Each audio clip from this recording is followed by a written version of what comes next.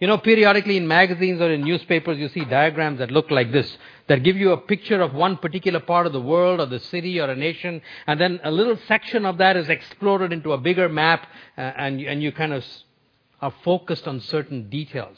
I was reminded of that this week because that's what we've been doing for the last 2-3 weeks in our summer study in the Old Testament. We've been zeroing in on one particular time in Israel's history and looking at it in great detail and taking it apart. We're looking specifically at that time in Israel's history when they were allowed to return from captivity after several decades in Babylon. And Cyrus, king of Persia, and Persia had now taken over from Babylon as a ruling world power, issued a decree for whoever wanted to go back to Jerusalem to rebuild the temple of God. And we looked at the book of Ezra and we saw that a few people had gone back.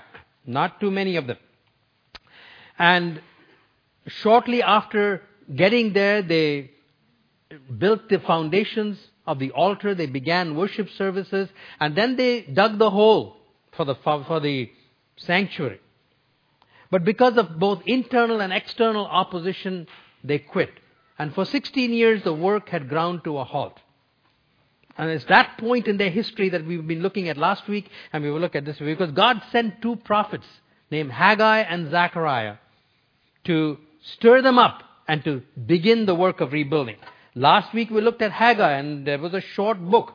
And we looked at 4 sermons that Haggai preached. And basically he said to them in the first sermon, get your priorities right, stop making excuses, and start rebuilding the temple. In the second sermon, he encouraged them. He said, don't be put off by the fact that this doesn't look like a very glorious beginning. Because the future glory of this temple is going to be far greater than the former glory. So he encouraged them.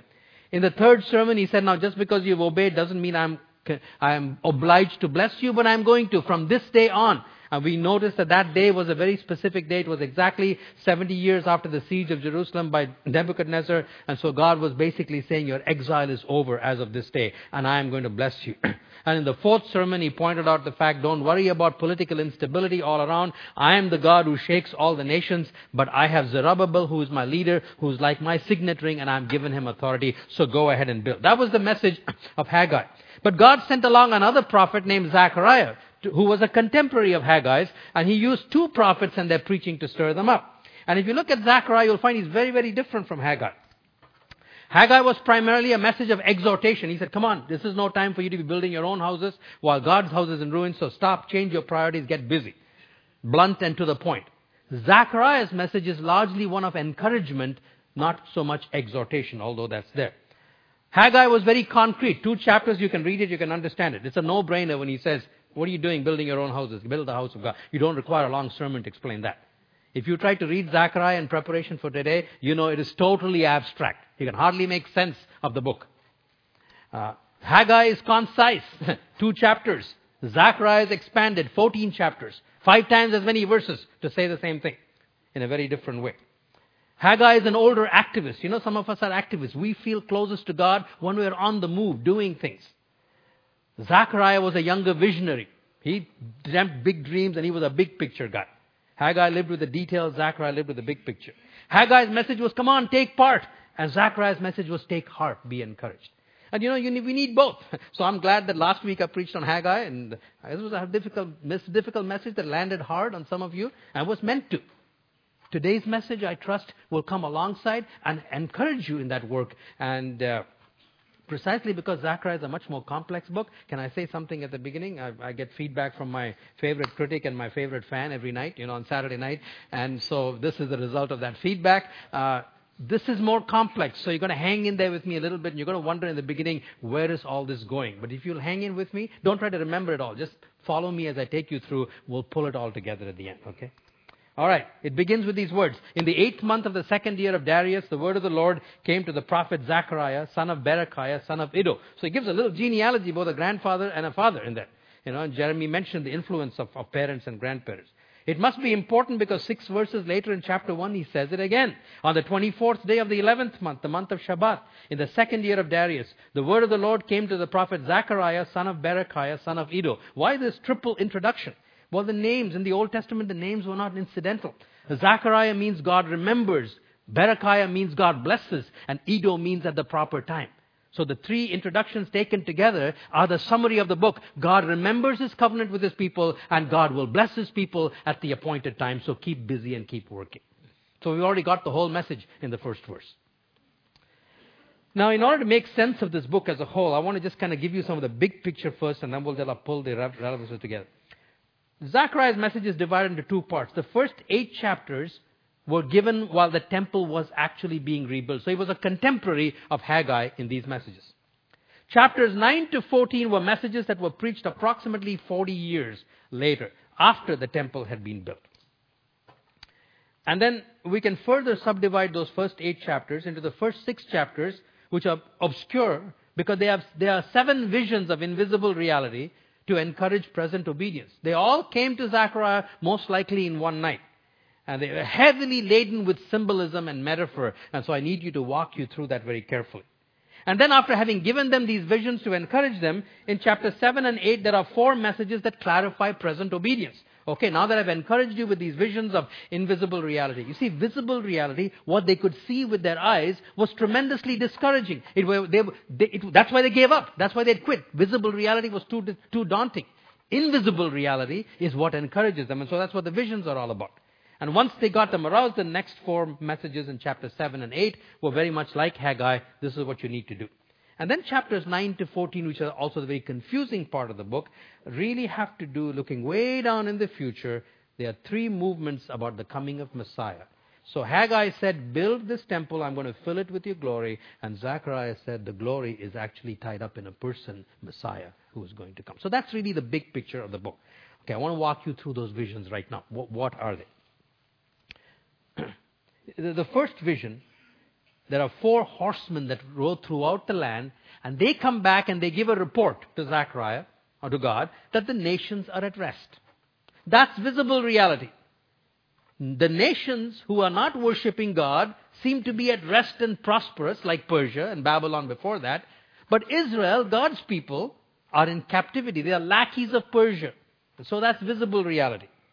Invisible reality is found in this vision. This is what the Lord Almighty says. I am very jealous for Jerusalem and Zion, but I am very angry with the nations that feel secure. I will return to Jerusalem with mercy, and there my house will be rebuilt. And the measuring line will be stretched out over Jerusalem, declares the Lord Almighty. My towns will again overflow with prosperity, and the Lord will again comfort Zion and choose Jerusalem. So visible reality, the nations at rest, Israel in a mess. Invisible reality, God says, no, those nations that are at rest, they are the ones that are under judgment, and I am zealous for Zion, I'm zealous for Jerusalem, and I will come and bless her. So that's the first vision.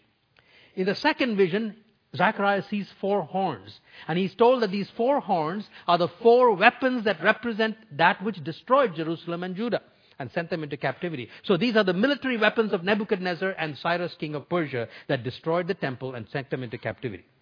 Then the next part of the vision, the 4 horns are destroyed by 4 carpenters or 4 craftsmen. And God says, this is the way I destroy the weapons that are against my people. And so visible reality is the powerful weapons that sent them into captivity and threatens to hold them there, because Persia is still in military power. Invisible reality is the invisible weapons of God that are far more powerful and that will eventually conquer all of the visible weapons. Reminds us of Jesus when he said, my soldiers are not part of this world. They don't fight with these world's weapons. The third vision is a young man running around with a tape measure or a ruler, and he's going to measure the city of Jerusalem. Who measures cities with a ruler? The point is, it's a vision.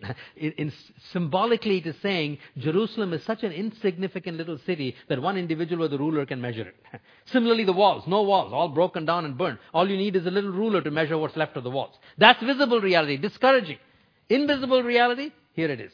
Then the angel who was speaking to me left, and another angel came to meet him and said to him, run, tell that young man, the guy with the ruler, Jerusalem will be a city without walls because of the great number of men and livestock in it. And I myself will be a wall of fire around it, declares the Lord, and I will be its glory within. See the contrast again? Visible reality, insignificant little Jerusalem, no walls at all, a little ruler is all you need to measure it. Invisible reality, he says, I'm going to so fill this place with blessing, it is going to overflow, you can't measure it, and you don't need walls because I will be all around that city. That's invisible reality. Now the fourth vision has to do with Joshua. Along with Zerubbabel, who was kind of the executive leader, Joshua was the spiritual or the religious leader. He was the high priest. And this is a vision concerning him. Then he showed me Joshua the high priest standing before the angel of the Lord, and Satan standing at his right hand to accuse him. And the Lord said to Satan, "The Lord rebuke you, Satan. The Lord who has chosen Jerusalem rebuke you. Is not this man a burning stick snatched from the fire?" Now Joshua was dressed in filthy clothes as he stood before the angel. And the angel said to those who were standing before him, "Take off his filthy clothes." And then he said to Joshua, "See, I have taken away your sin, and I will put rich garments on you." Visible reality was a leader who was stained with sin. You see, Joshua in dirty clothes was a picture of Jerusalem. Jerusalem was in her present state of exile, temple destroyed, walls destroyed, in captivity to Persia because of the sin of her people. And Joshua, with his dirty clothes, represented even the sins of the priests and the leaders. If you read the book of Jeremiah, you'll find that the leaders were just up to here in the same sins that caused Israel to be into exile. And not only that, visible reality is the accusing voice of Satan. You're no good. You're hopeless. What makes you think God is going to be able to use a sinner like you? It's just like our brother Sean was talking about earlier. Invisible reality is there's an advocate. There's an advocate who silences the voice of the accuser. And the words of the advocate of forgiveness are more powerful than the words of Satan the accuser. And he says, "Take off his filthy clothes. I'm going to put on new clothes on you." And so that's another contrast between visible and invisible reality. In the fifth vision, there's a golden bowl. And the golden bowl has seven tubes that are conducting oil to 7 lamps that are burning. What is that vision all about? It says here, "This is the word of the Lord to Zerubbabel, not by might nor by power, but by my Spirit, says the Lord Almighty. What are you, O mighty mountain? Before Zerubbabel you will become level ground, and then he will bring out the capstone to shouts of God bless it, God bless it." Then the word of the Lord came to me. "The hands of Zerubbabel have laid the foundation of this temple. His hands will also complete it. Then you will know that the Lord Almighty has sent me to you. Who despises the day of small things? Men will rejoice when they see the plumb line in the hands of Zerubbabel." You see, visible reality was a mountain of stones. I mean, there was a magnificent temple that Solomon built, and Nebuchadnezzar razed it to the ground. And when they conquered, they didn't go and send up a cleanup crew after that. All those stones, all those burnt walls, all that stuff, half-burnt stones. Just imagine, huge rubble all over the place. It's like in the early stages of our construction program, everything was just rubble. That was visible reality, a big mountain and this tiny little community of people with an insignificant man, human being, Jeremiah, Zerubbabel, Joshua. That's visible reality.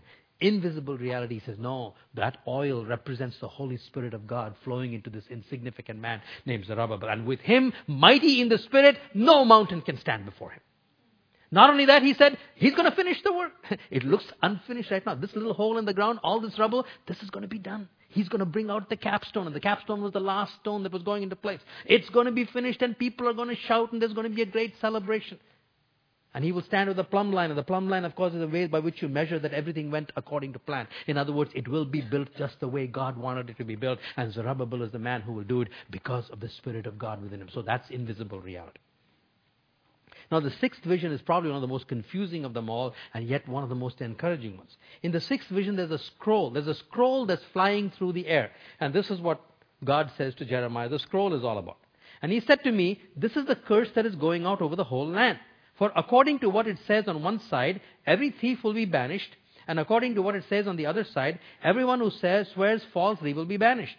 The Lord Almighty declares, I will send it out. It will enter the house of the thief and the house of him who swears falsely by my name. It will remain in his house and destroy it, both its timbers and its stones."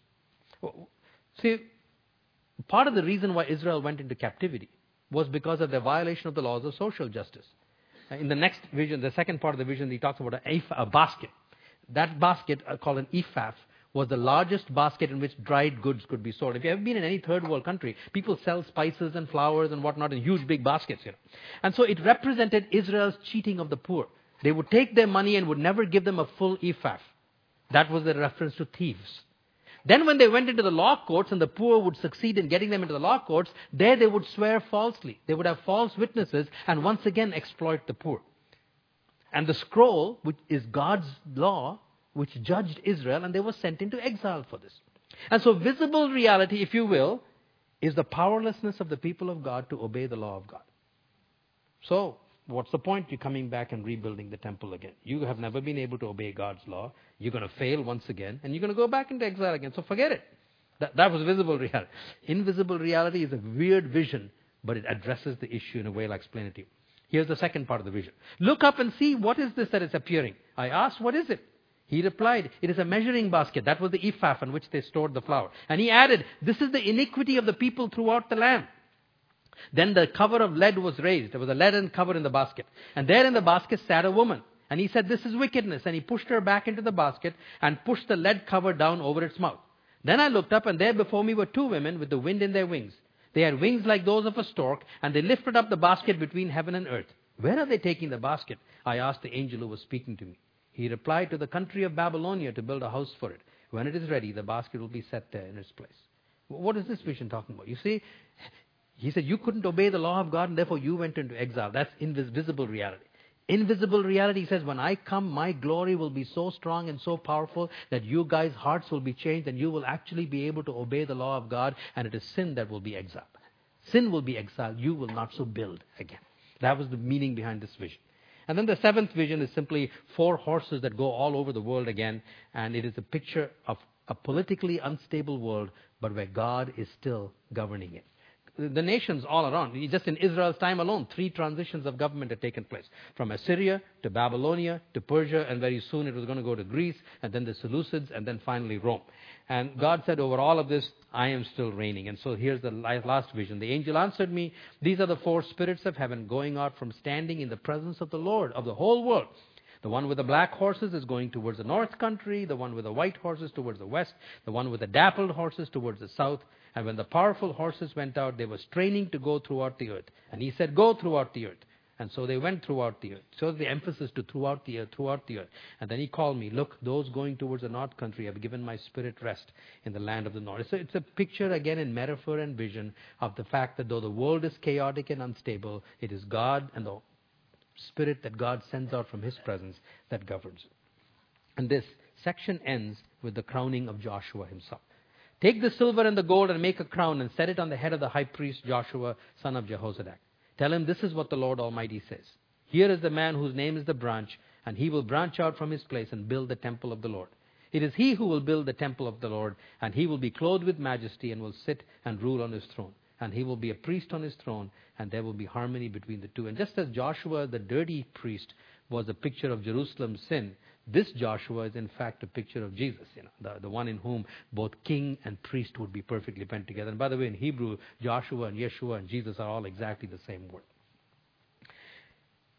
And so I want you to put these things together now, okay? Now that you've seen the individual visions, and see what a powerful contrast is represented here between visible reality that discouraged them and invisible reality that encouraged them.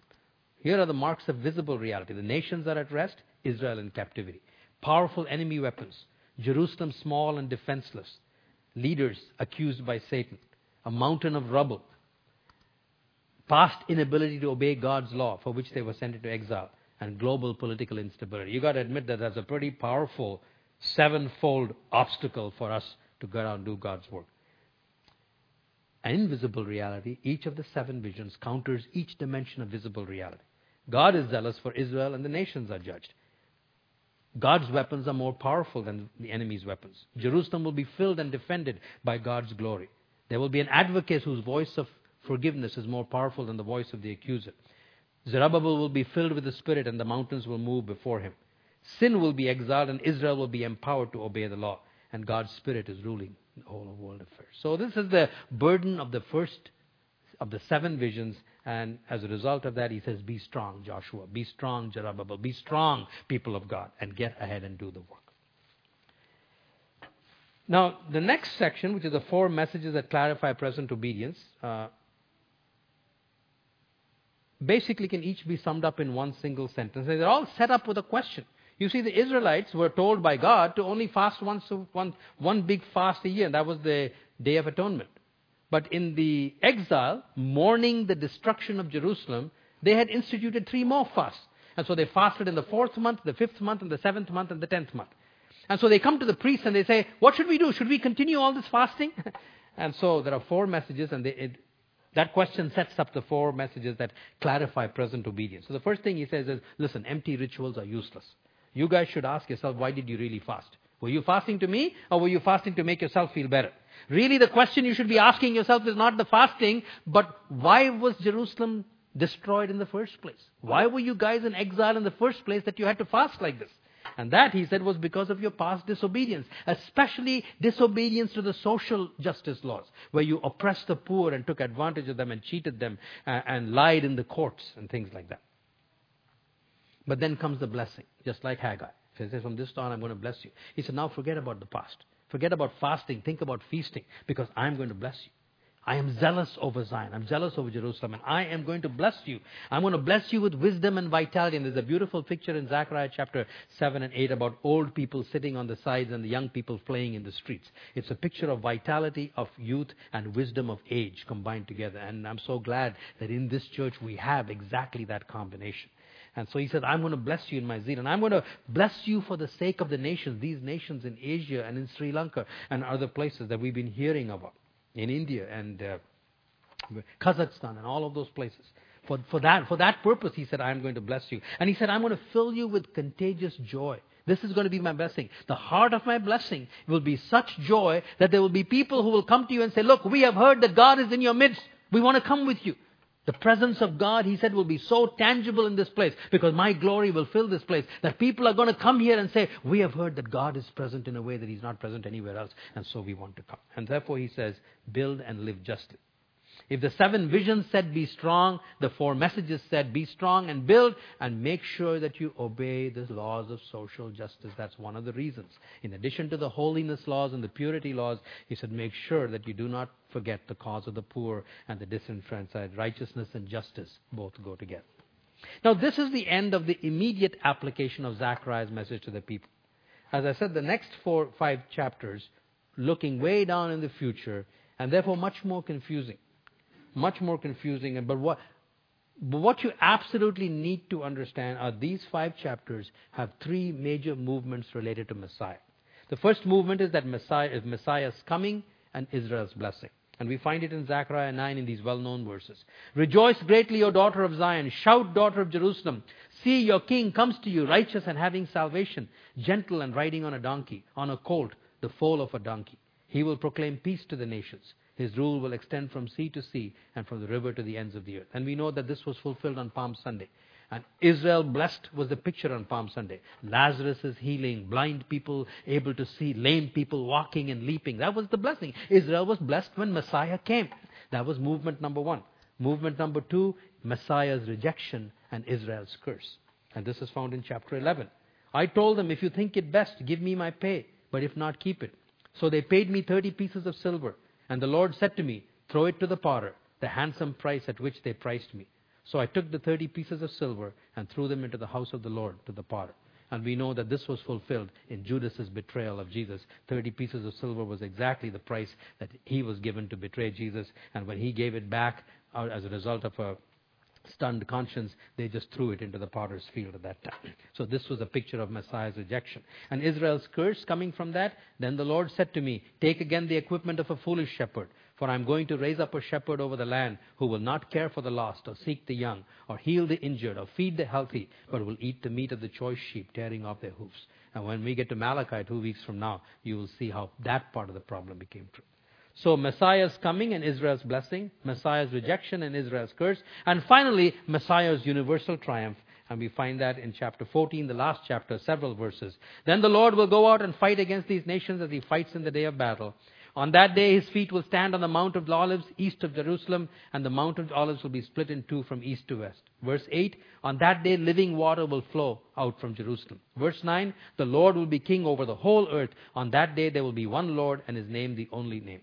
And the glory of God will be so intense amongst his people that the glory will spill over, and everything, even the common things, will become holy. And so the book ends with these words. On that day, holy to the Lord will be inscribed on the bells of the horses, and the cooking pots in the Lord's house will be like the sacred bowls in front of the altar. Every pot in Jerusalem and Judah will be holy to the Lord Almighty. From the humble little clay pot in some widow's home to the sacred pots in the temple. They will all be equally holy. Messiah's coming will just overflow and touch everything with his glory. So that's the book of Zechariah as a whole. The 7 visions says be strong, the 4 messages say build, and the 3 movements in Messiah's coming says, and what you're building for is the coming of the Messiah that will touch the nations of the world. So that's the message. In tandem with Haggai, it works, and the people began to build once again. How does it work in your life and my life today? First of all, it reminds us again of what I told you last week. The primary purpose of prophecy is not to fuel speculation about the future, but to encourage present obedience. The purpose of Zechariah was not so people would have a Bible study in the last 5 chapters trying to figure out what was going to happen in the future. No, their job was to be encouraged and build right now. All prophecy serves that function. And as I mentioned to you last week, I say it again. Any prophetic statement or prophetic exercise that takes your eyes off present obedience and makes you worried about the future is guaranteed to be a wrong and a mishandling of prophecy. Zechariah had many, many things to say about the Messiah, but he just compressed them into a whole lot of detail. There were all kinds. He never addressed gaps. We know there are gaps between Messiah's coming and his universal exaltation. We've been living in 2,000 years since that happened. Zechariah says nothing about that. Also, Messiah's exaltation took place in 2 stages. For we know 3 days after his crucifixion, he rose from the dead. And Paul tells us Jesus today is reigning at the right hand of the Majesty on high. He is exalted today. That's why Puri goes back into a dangerous situation, because he knows that Jesus is Lord. And yet he's not fully recognized by the nations as Lord. So all these gaps are not mentioned in Zechariah at all. That ought to give us a lot of cause for pause. If we start meddling around with prophecy to pull it apart and try and put dates in between here and there, we are mishandling prophecy. The book of Revelation served exactly the same purpose. It was written to a people, the church, building the new temple made up of living stones like you and me. Only the threat there was Caesar, another external threat. And so Revelation paints a picture of Jesus on the throne. And he says, don't give up, don't quit. Continue building, continue worshiping. Because Jesus is Lord and not Caesar. That's the purpose of prophecy, always. To exalt the magnitude of Jesus in his present exaltation so that we can continue to obey him right now without fear. So I just want to remind you of that. The one I want to focus on is the second one. Fill your mind with invisible realities that are revealed in God's word that put visible reality into proper perspective. I told you that all these visions have direct relevance to you and me today. I want to walk you through them again. This is a contrast in Zechariah's time. Every one of them applies to you and me today. Take the first one, for example. The nations that rest, Israel in captivity. I mean, do we not feel like that sometimes? You know, we see all the people around us who do not follow God, who don't have any time for God in their life, and they seem to be blessed. Their lives seem to be moving along wonderful. Whereas you and I, who are attempting to follow and obey God, seem to take it on the chin a lot. You haven't struggled with that? Just wait. You'll get to that point. Yeah. One way or another, whether in the realm of thinking or in the realm of experience, it's going to be true of every Christian. We grapple with that. We need a robust understanding of invisible reality to take us through those times, because God says, that's just the way it seems. That's not the way it is. The way it is I am zealous for you. You are my people. They are under judgment. You are my people. Doesn't matter what it looks like right now. Now, how about this one? Powerful enemy weapons. You know, especially where the church is persecuted today, weapons seem unbelievably powerful. They can throw them into jail. They can beat them. They can torture them. They can do anything and get away with it, it would seem. And even today here, any religion can be attacked. Everybody's up in arms. They can say anything they want about Christianity and Jesus, and nobody says a thing. You know, the weapons against us are massive. But God says, you fight with the weapons of your warfare that are not carnal but mighty through God. And you know what they are? Humility and meekness and forgiveness. That's what the Sermon on the Mount was all about. The Sermon on the Mount is Jesus' weapons that are far more powerful than the weapons of our warfare. It is by praying for our enemies, it is by praying for those and blessing those who persecute us, he says, you will finally conquer. That's invisible reality. And then look, Jerusalem, small and defenseless. The church seems to be so weak, so marginalized, so easily discounted. You know, and personally, this one helped me this past week. Tuesday morning, as I was beginning this, thinking about this, I went for my walk to the ravine, and I was walking through the front of the church. If you look at the front of our church right now, there's lots of glass there. It's beautiful. But glass in this community is vulnerable. It has been vulnerable in the past. So part of my question was, wow, my goodness, all this glass? And God said, that's okay. That's visible reality. There's a wall of fire around this place, and I will be the glory of God inside, no matter what happens. And then leaders accused by Satan. How many times as leaders we feel like what Sean said? We feel worthless. Our own sin catches up with us. And I know that. I've talked to some of you as leaders. I know you struggle with that. I struggle. You know me. And the voice of the enemy saying, get out. You don't deserve to be a leader in this church. Look at the way you've blown it. Quit. Who gives you the right to teach our children? But the voice of the forgiver is far more powerful than the voice of the accuser. And he says, I will restore you to a position of usefulness. Yes, you're dressed in dirty clothes, but watch. You're a brand plucked from the burning, and I have clothed you with clean clothes and set you apart. So work. Then a mountain of rubble. The work before us sometimes seems like a huge mountain. Yeah, we're building with living stones, okay? And the living stones are you and me. And guess what? We're flawed people. We're not nice bricks with, properly made. There's little cracks all over the place in all of us. And given enough pressure at the right time, those cracks show, right? Yet God has called us to build that building with living stones. And for those of us who are involved in the building, I don't mean just me. I mean, any one of us who's leading it looks like a mountain.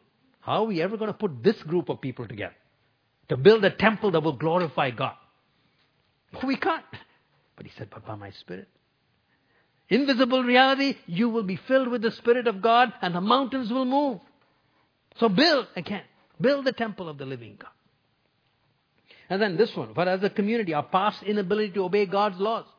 How many times we made commitments to God? We made commitments to take a course. We made commitments to get trained. We made commitments to serve in this ministry. We made commitments to show up for prayer meeting. We made commitments to give more faithfully. And we don't follow through on those commitments. And sometimes we can say, well, the enemy can come and say, look, you never follow through on anything. You just can't do it. You don't have the power. Invisible reality says, but God's power in Jesus and the glory of God that comes into this living temple, He can change our hearts and create desires within us. If I didn't believe that, I would have quit long ago. What keeps me going week after week for myself and for you is this absolute conviction and invisible reality that God's word is a power to change lives and can create desires within our heart to obey. And sin will be stuffed in that basket and sent out. And you and I will be here, the living temple of the living God. So build. And then finally, global political instability. I don't know about political instability. I told you last week about the stock market. Guess what happened this past week? 900 points in 1 week, I think, something like that. It's okay. I hope you're unfluttered by that stuff. It may go up next month. Doesn't matter. Yeah, we need to be wise about those things. We're called to be wise like serpents, but we're not called to have our minds and our hearts affected by that. Because God says, my Spirit is ruling this whole world. Is there anything more relevant than this? I don't know. I counted every single one of them as relevant for you and for me. So, and where is this revealed? Invisible reality is revealed in the Word of God. No wonder that young man, Ray, wanted the Bible and how good it is that he has the Bible. The trouble is, we have no trouble getting Bibles. We just don't read them. And so I just want to plead with you again. Avail of this opportunity. And it's so good to see, there's the Rubank boys sitting there, filling their minds with the Word of God. So many of our young people, 30 of them in Bible quizzing, memorizing God's Word. That's great. That's wonderful. But don't lose the privilege. Don't lose the opportunity. My life would be completely bankrupt without His Word. I really wouldn't know how to survive without the Word of God. And it never loses its power. Because it continues to give us these correctives from invisible reality that allows us to keep on persisting in the face of visible reality and building. So do that. And then thirdly, and this might be a surprise for you until I explain it to you, ignite revival and global missions by participating regularly in our concerts of prayer. And you might say, where on earth did you get that from Zechariah? You know where I got it from? Church history. Because throughout church history, the 8th chapter of the book of Zechariah has been used to ignite revival through concerts of prayer. I've given you a little exercise in your study guide to study chapter 8 on your own. But Jonathan Edwards in 1740 wrote his humble call to corporate prayer, which is a classic in modern times, and was used by God to ignite the whole movement called Concerts of Prayer in Scotland and here in the United States. He wrote that book in 1740 as a result of studying Zechariah chapter 8. And one generation later, a young shoe salesman named William Carey in England got a hold of that booklet, started putting it into practice, and the whole modern missionary movement was given birth because of that. Zechariah chapter 8 has fueled prayer, corporate prayer for revival and for missions. That's why we have it in our church. Because while Messiah is coming one day in universal glory, church history has shown he keeps visiting his church periodically with such manifestations of his glory that whole new movements of mission and social justice are launched. And if we want Tanridge to be a huge impact, if we want to make a difference in the high school across the street, if we want our youth center and our children's ministry, if we want to leave this legacy to people from different nations, troubled youth in this community, we need revival. We need the power of the Holy Spirit. If we want Puri and Jeremy and all just to be the vanguard of a whole wave of new people continuing to go out to the nations of the world all across the Silk Road, it's going to take a lot more than just business as usual. It's going to take this reviving work of the Holy Spirit. And he comes when God's people gather together. So I would just encourage you. And those two, the word and prayer together, that's it. That's what fuels it. And David Bryant in his book with Concepts of Prayer drew my attention to these 4 verses from Zechariah chapter 8. And with that we are finished. He said, this is what the Lord Almighty says. Many peoples and the inhabitants of many cities will yet come. And the inhabitants of one city will go to another and say, let us go at once to entreat the Lord and seek the Lord Almighty. I myself am going. And many peoples and powerful nations will come to Jerusalem to seek the Lord Almighty and to entreat him. This is what the Lord Almighty says. In those days, 10 men from all languages and nations will take firm hold of one Jew by the hem of his robe and say, let us go with you, because we've heard that God is with you. And Bryant in his book says that in these verses you find the 4 elements of that which ignites revival. He said the first is attitude, urgency and intensity. Let us go at once, that's urgency, and entreat the Lord, that is intensity. I want to do it now, and I want to do it with passion. That's the attitude. The agenda is an experience of God's glory. They said, let us go at once to seek the Lord, to seek his face. And seeking God's face throughout the scriptures was, in fact, a euphemism or a short form of saying, I want to know and experience the reality of God here like I haven't done before. Make it visible. Make it manifest so we know that you're here.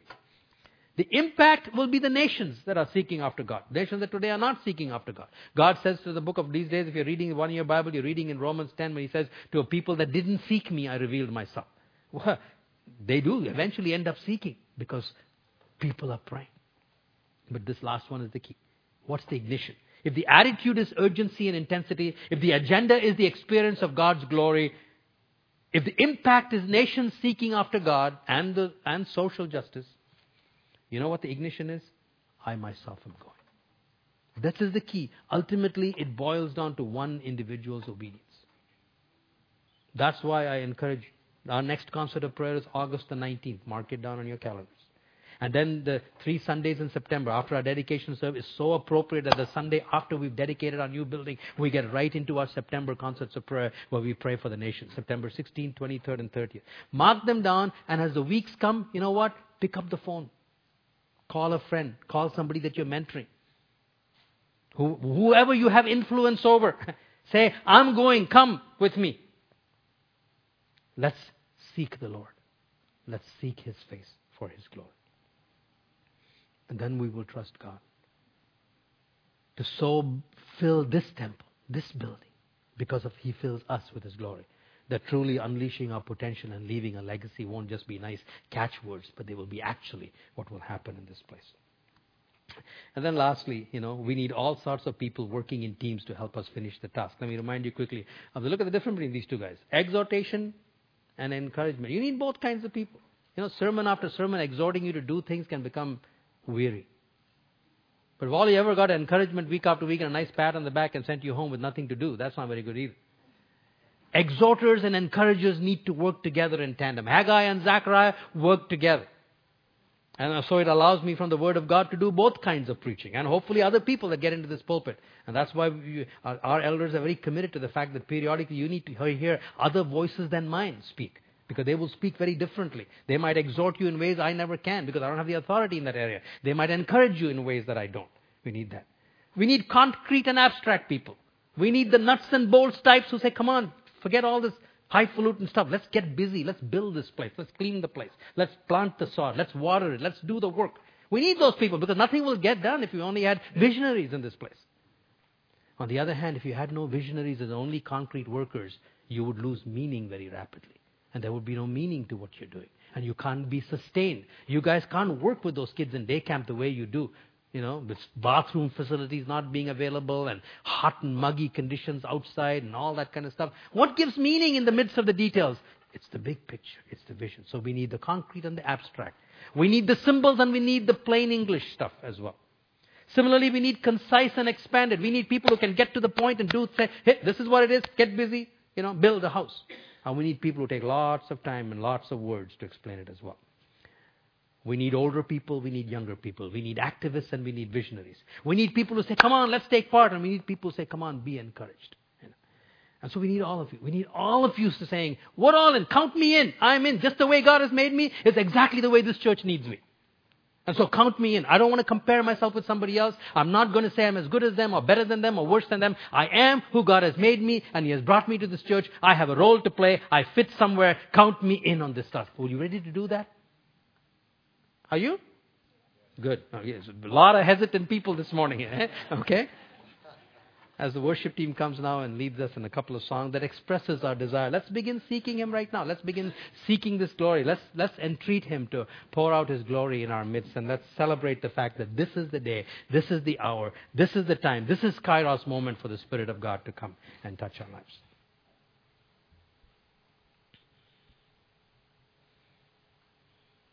Last night as we came to this point, I just thought of mountains. And I want to just ask you for a moment to receive the blessing, to think of whatever it is in your life that to you seems like a big mountain. Seems like so much rubble and yourself feeling so insignificant or unable to move that mountain. And I want to bless you in the face of that mountain with this blessing from invisible reality. May the Spirit of the Sovereign Lord flow into you, just like that oil flowed into those olive branches. May you hear God's word say that before you, and you name your name, before you, what are you, O mighty mountain? Whatever you have begun, you will finish. And the plumb line in your hand will give you the assurance that you will finish it the way God wants you to finish it. And the mountain will be no more. Go in Jesus' name.